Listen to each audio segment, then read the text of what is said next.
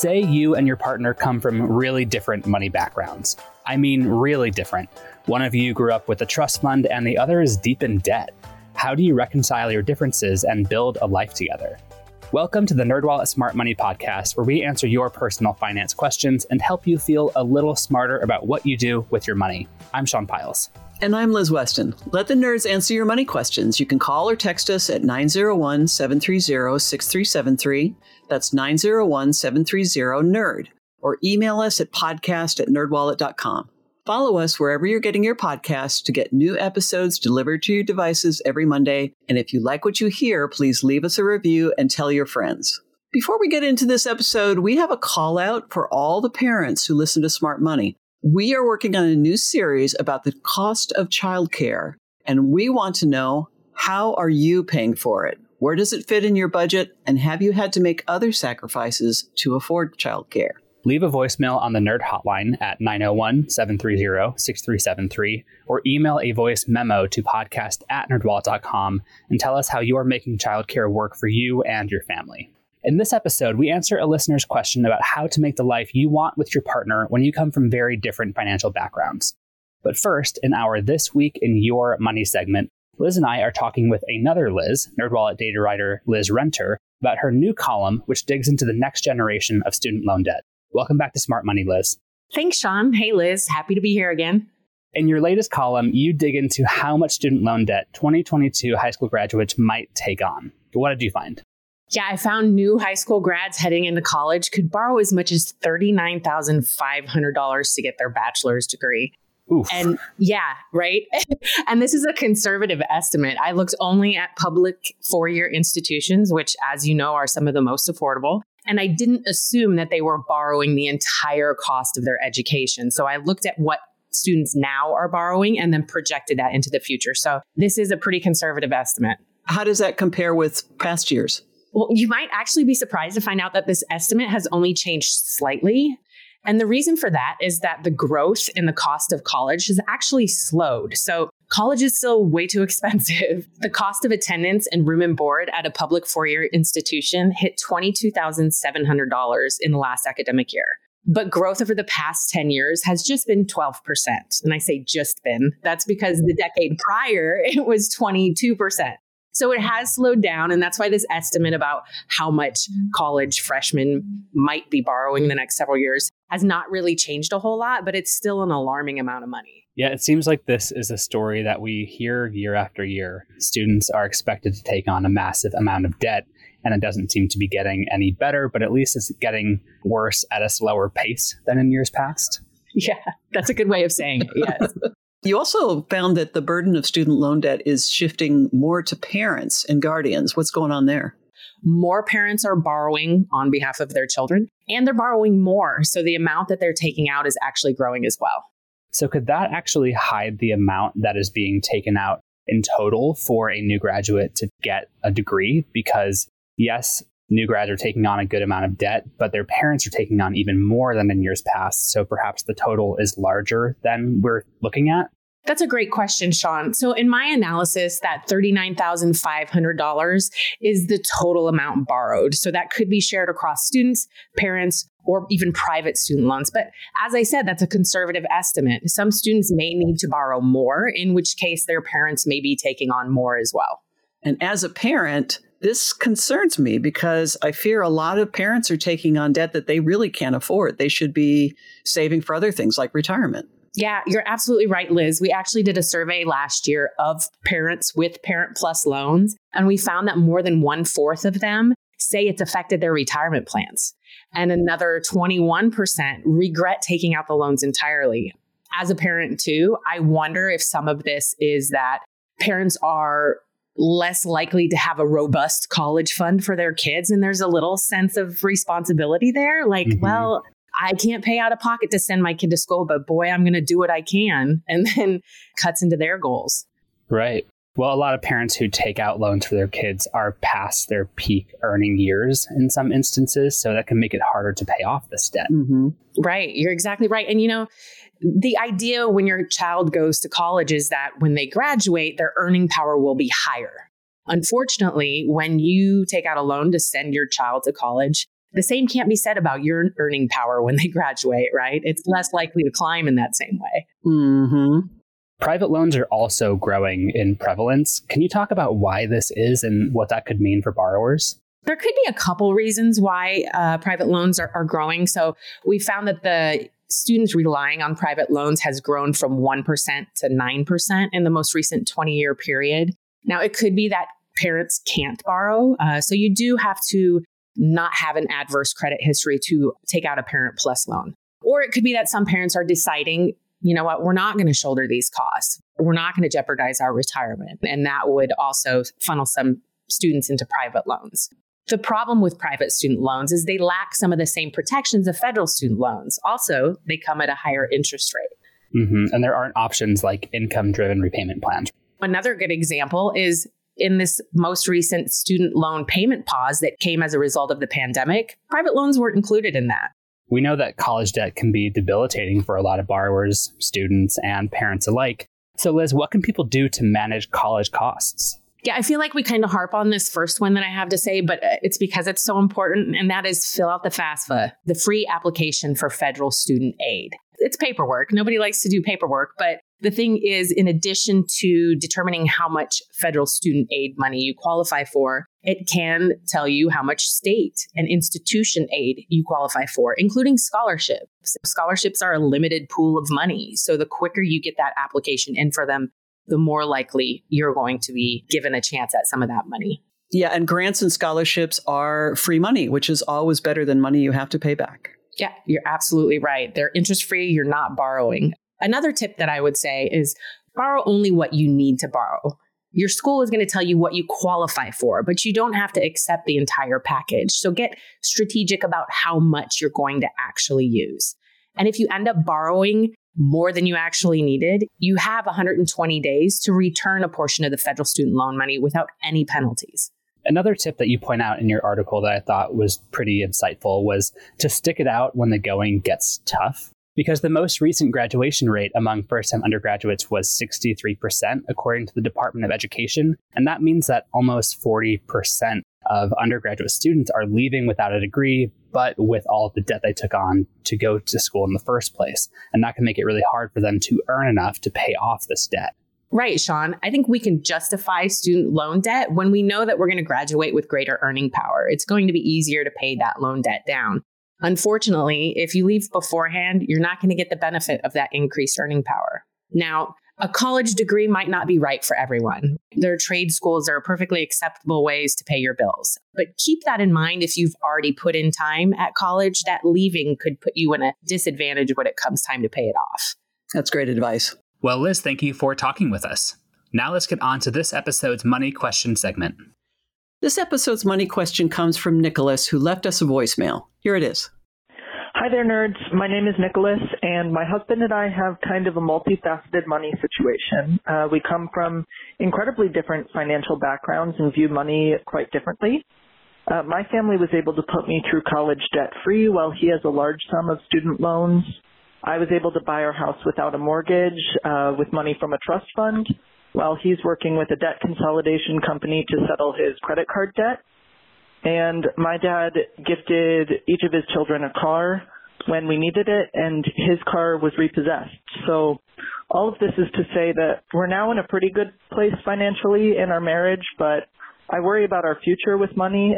Someday we want to be debt-free, have kids.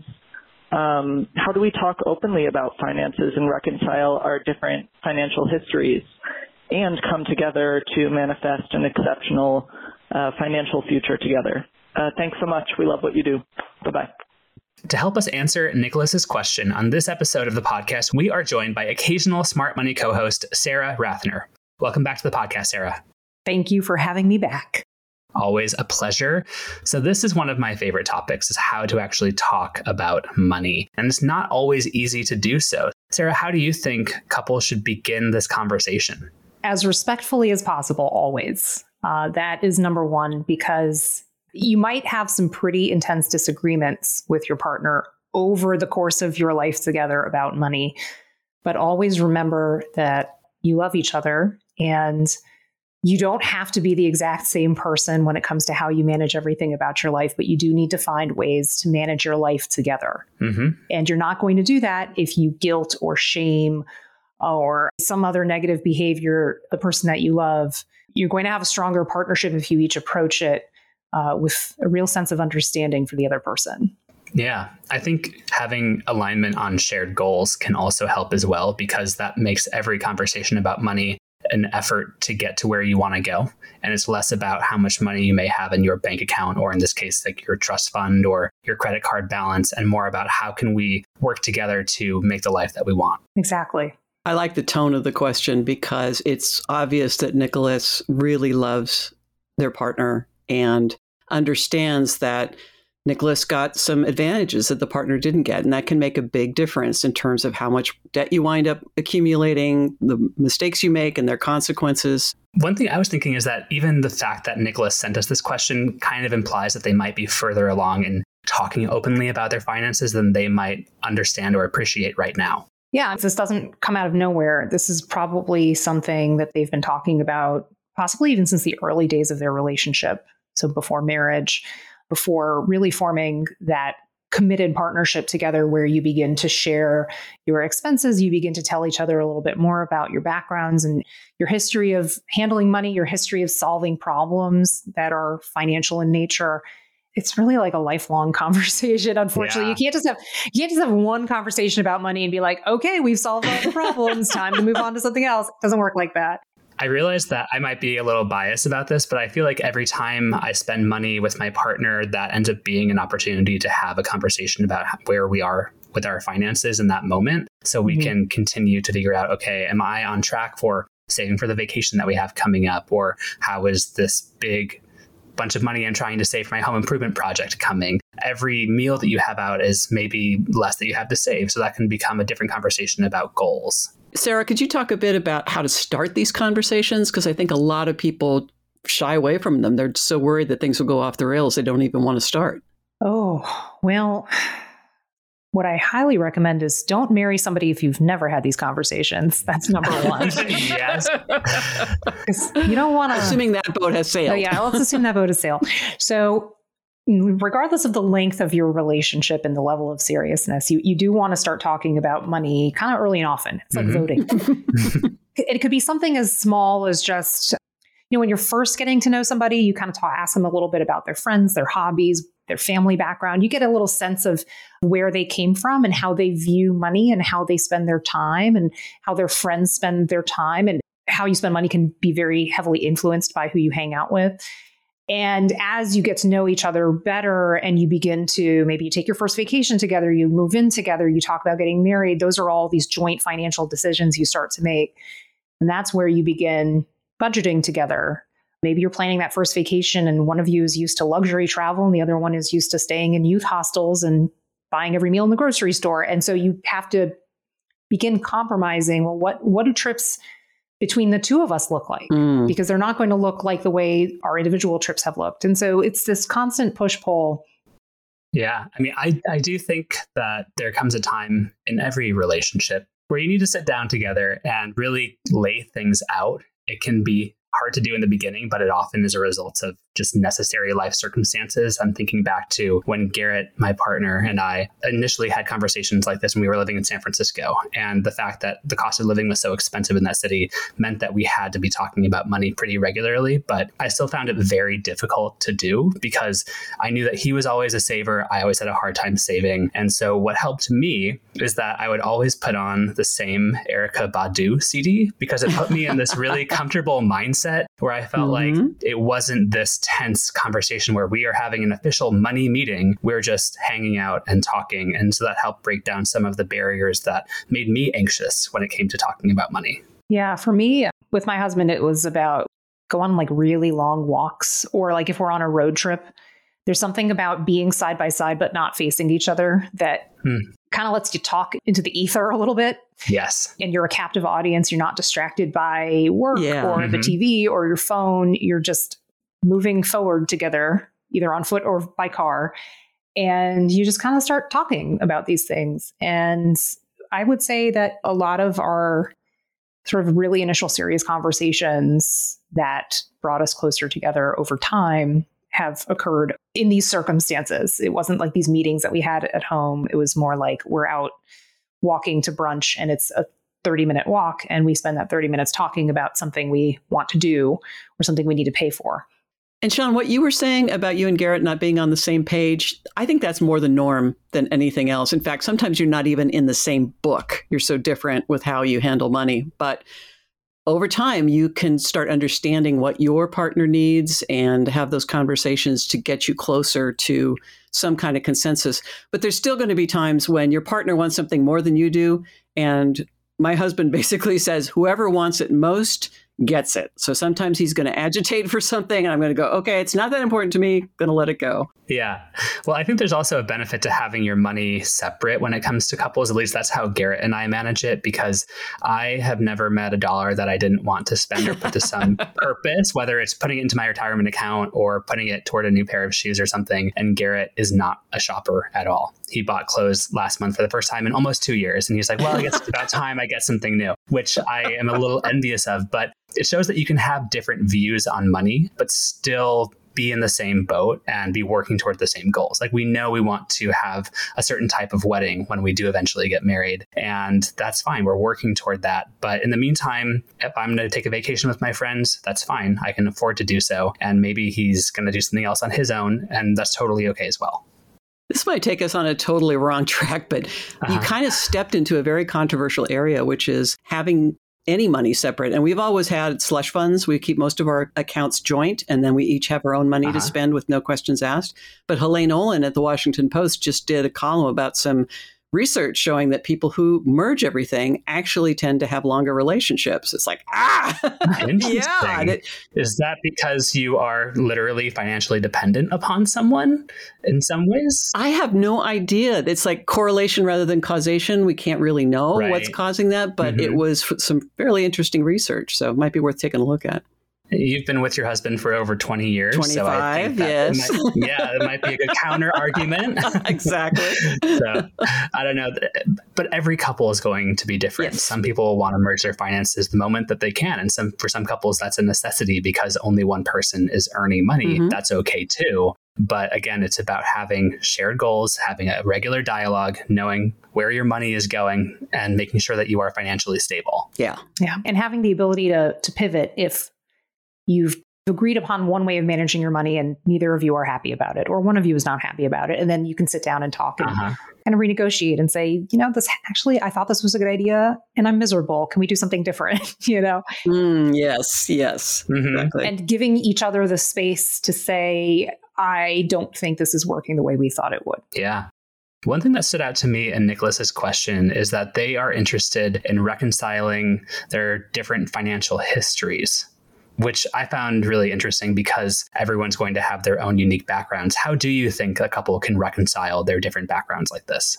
Speaking openly and honestly about it with each other, just about a general rundown of what your background was like, what money looked like for you growing up, how your parents or other relatives managed it, maybe some mistakes you noticed them make, some mistakes you felt that you made, and just getting that all out there so nothing's really a secret anymore. Because you can't reconcile anything that you don't know about. That's step one. I mean, honestly, step two, I'm a huge fan of getting professional help. You can talk to a therapist, even a financial therapist, some sort of financial coach. I mean, honestly, I would say to Nicholas, if you're somebody that has a trust fund that allows you to buy a house in cash, you probably should have a financial planner. I'd say so. Fee-only fiduciary. Yes, please. And I would also say to anybody who maybe came into a marriage or a relationship with substantial assets, you might have had your own financial advisor that you worked with when you were single. Bring your spouse or partner into that relationship with the financial planner so you can talk about things as a couple with them, because you now have these shared goals. You have your own background about money and their background about money. And a third party can be very helpful in taking that 10,000 foot view of your situation. So I would invest in that.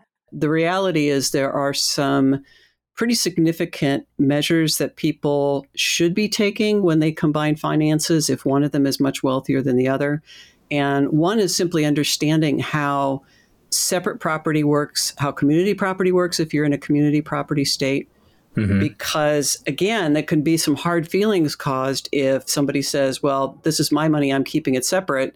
The other partner might go, what the heck? But there could be some really good estate planning reasons for doing that. This is all stuff that needs to get talked about because the misunderstandings can go both ways. It's not about keeping your money away from your partner. Maybe you and your partner have established a certain standard of living, thanks in part to your good luck, basically. Yeah. And if something were to happen to you, you might want your partner to continue living up to that standard.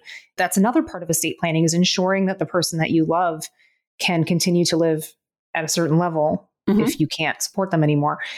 And I don't know if this is the case for Nicholas at all, that this was not included in their voicemail, but for anybody that maybe comes from generational wealth, the way the money is managed professionally might be something that like your parents or even grandparents picked. They might have picked a financial advisor, investment manager or something, and you just kind of go along with it because you've inherited this money. Those people might not be a good fit for you and your partner just because they've been managing your family money for several decades. If your partner kind of steps in and they see things from a different angle and they say, I don't like this person that is managing the money. You know, I don't think they take you seriously. I think they're kind of old school about things.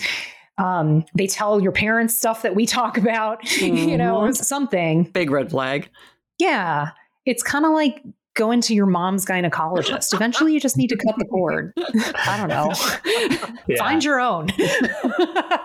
Well, and the people with wealth a couple generations ago wouldn't necessarily have chosen a fiduciary, which means that the person puts your interests ahead of their own.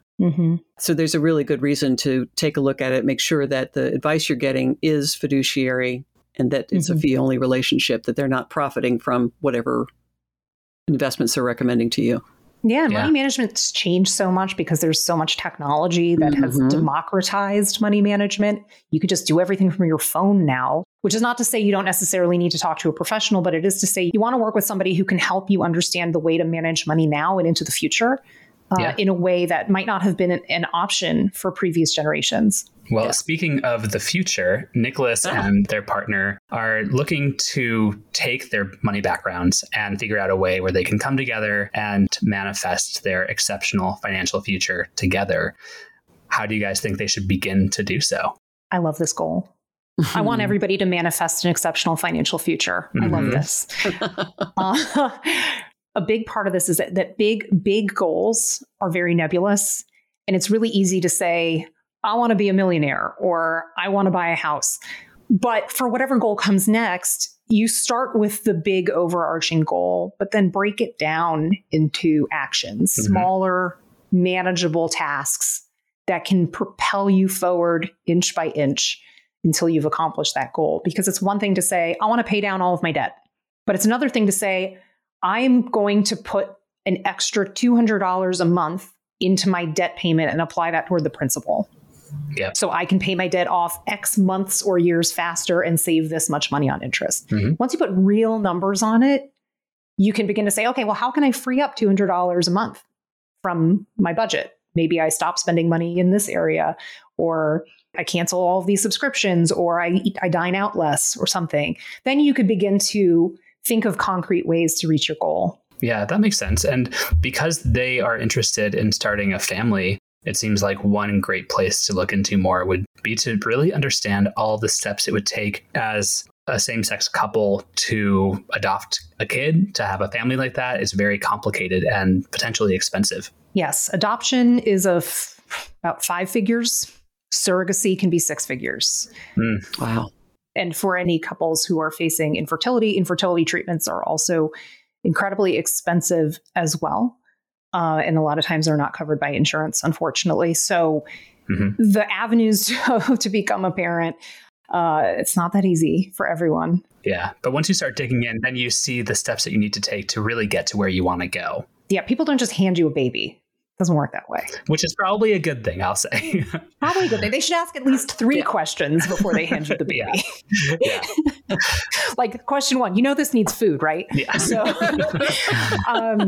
So that's definitely something to think about. And then also, once you have the child, you have to raise and educate the child. And that's another long series of expenses to save for. So, you might want to think about saving for education. And the good news is we know that Nicholas's parents are pretty generous, and 529s give wealthier parents or grandparents a chance to front load contributions. You can take an amount of money that's called the annual exemption, which this year I think is $16,000, and you can put 5 years worth of those annual exemptions into a 529 without messing with your estate plan. It basically gets the money out of your estate so it can grow tax-free and fund the education. It's kind of a weird little twist that, to my knowledge, only 529s offer this ability to front load those annual exemptions. But for wealthy grandparents, it can be a really great way to help the grandkids and reduce their own estate. And 529s are not just for university, but also can be used for K-12 education, like at private schools, right? Yes, exactly. Right. If you're thinking about the child's education well before college and you think that private school might be something you want to consider, then that's another great use of that money as well. Mm-hmm. All right. Do you guys have any final thoughts around how Nicholas and their partner can begin to make their exceptional financial future together? I think they've already started.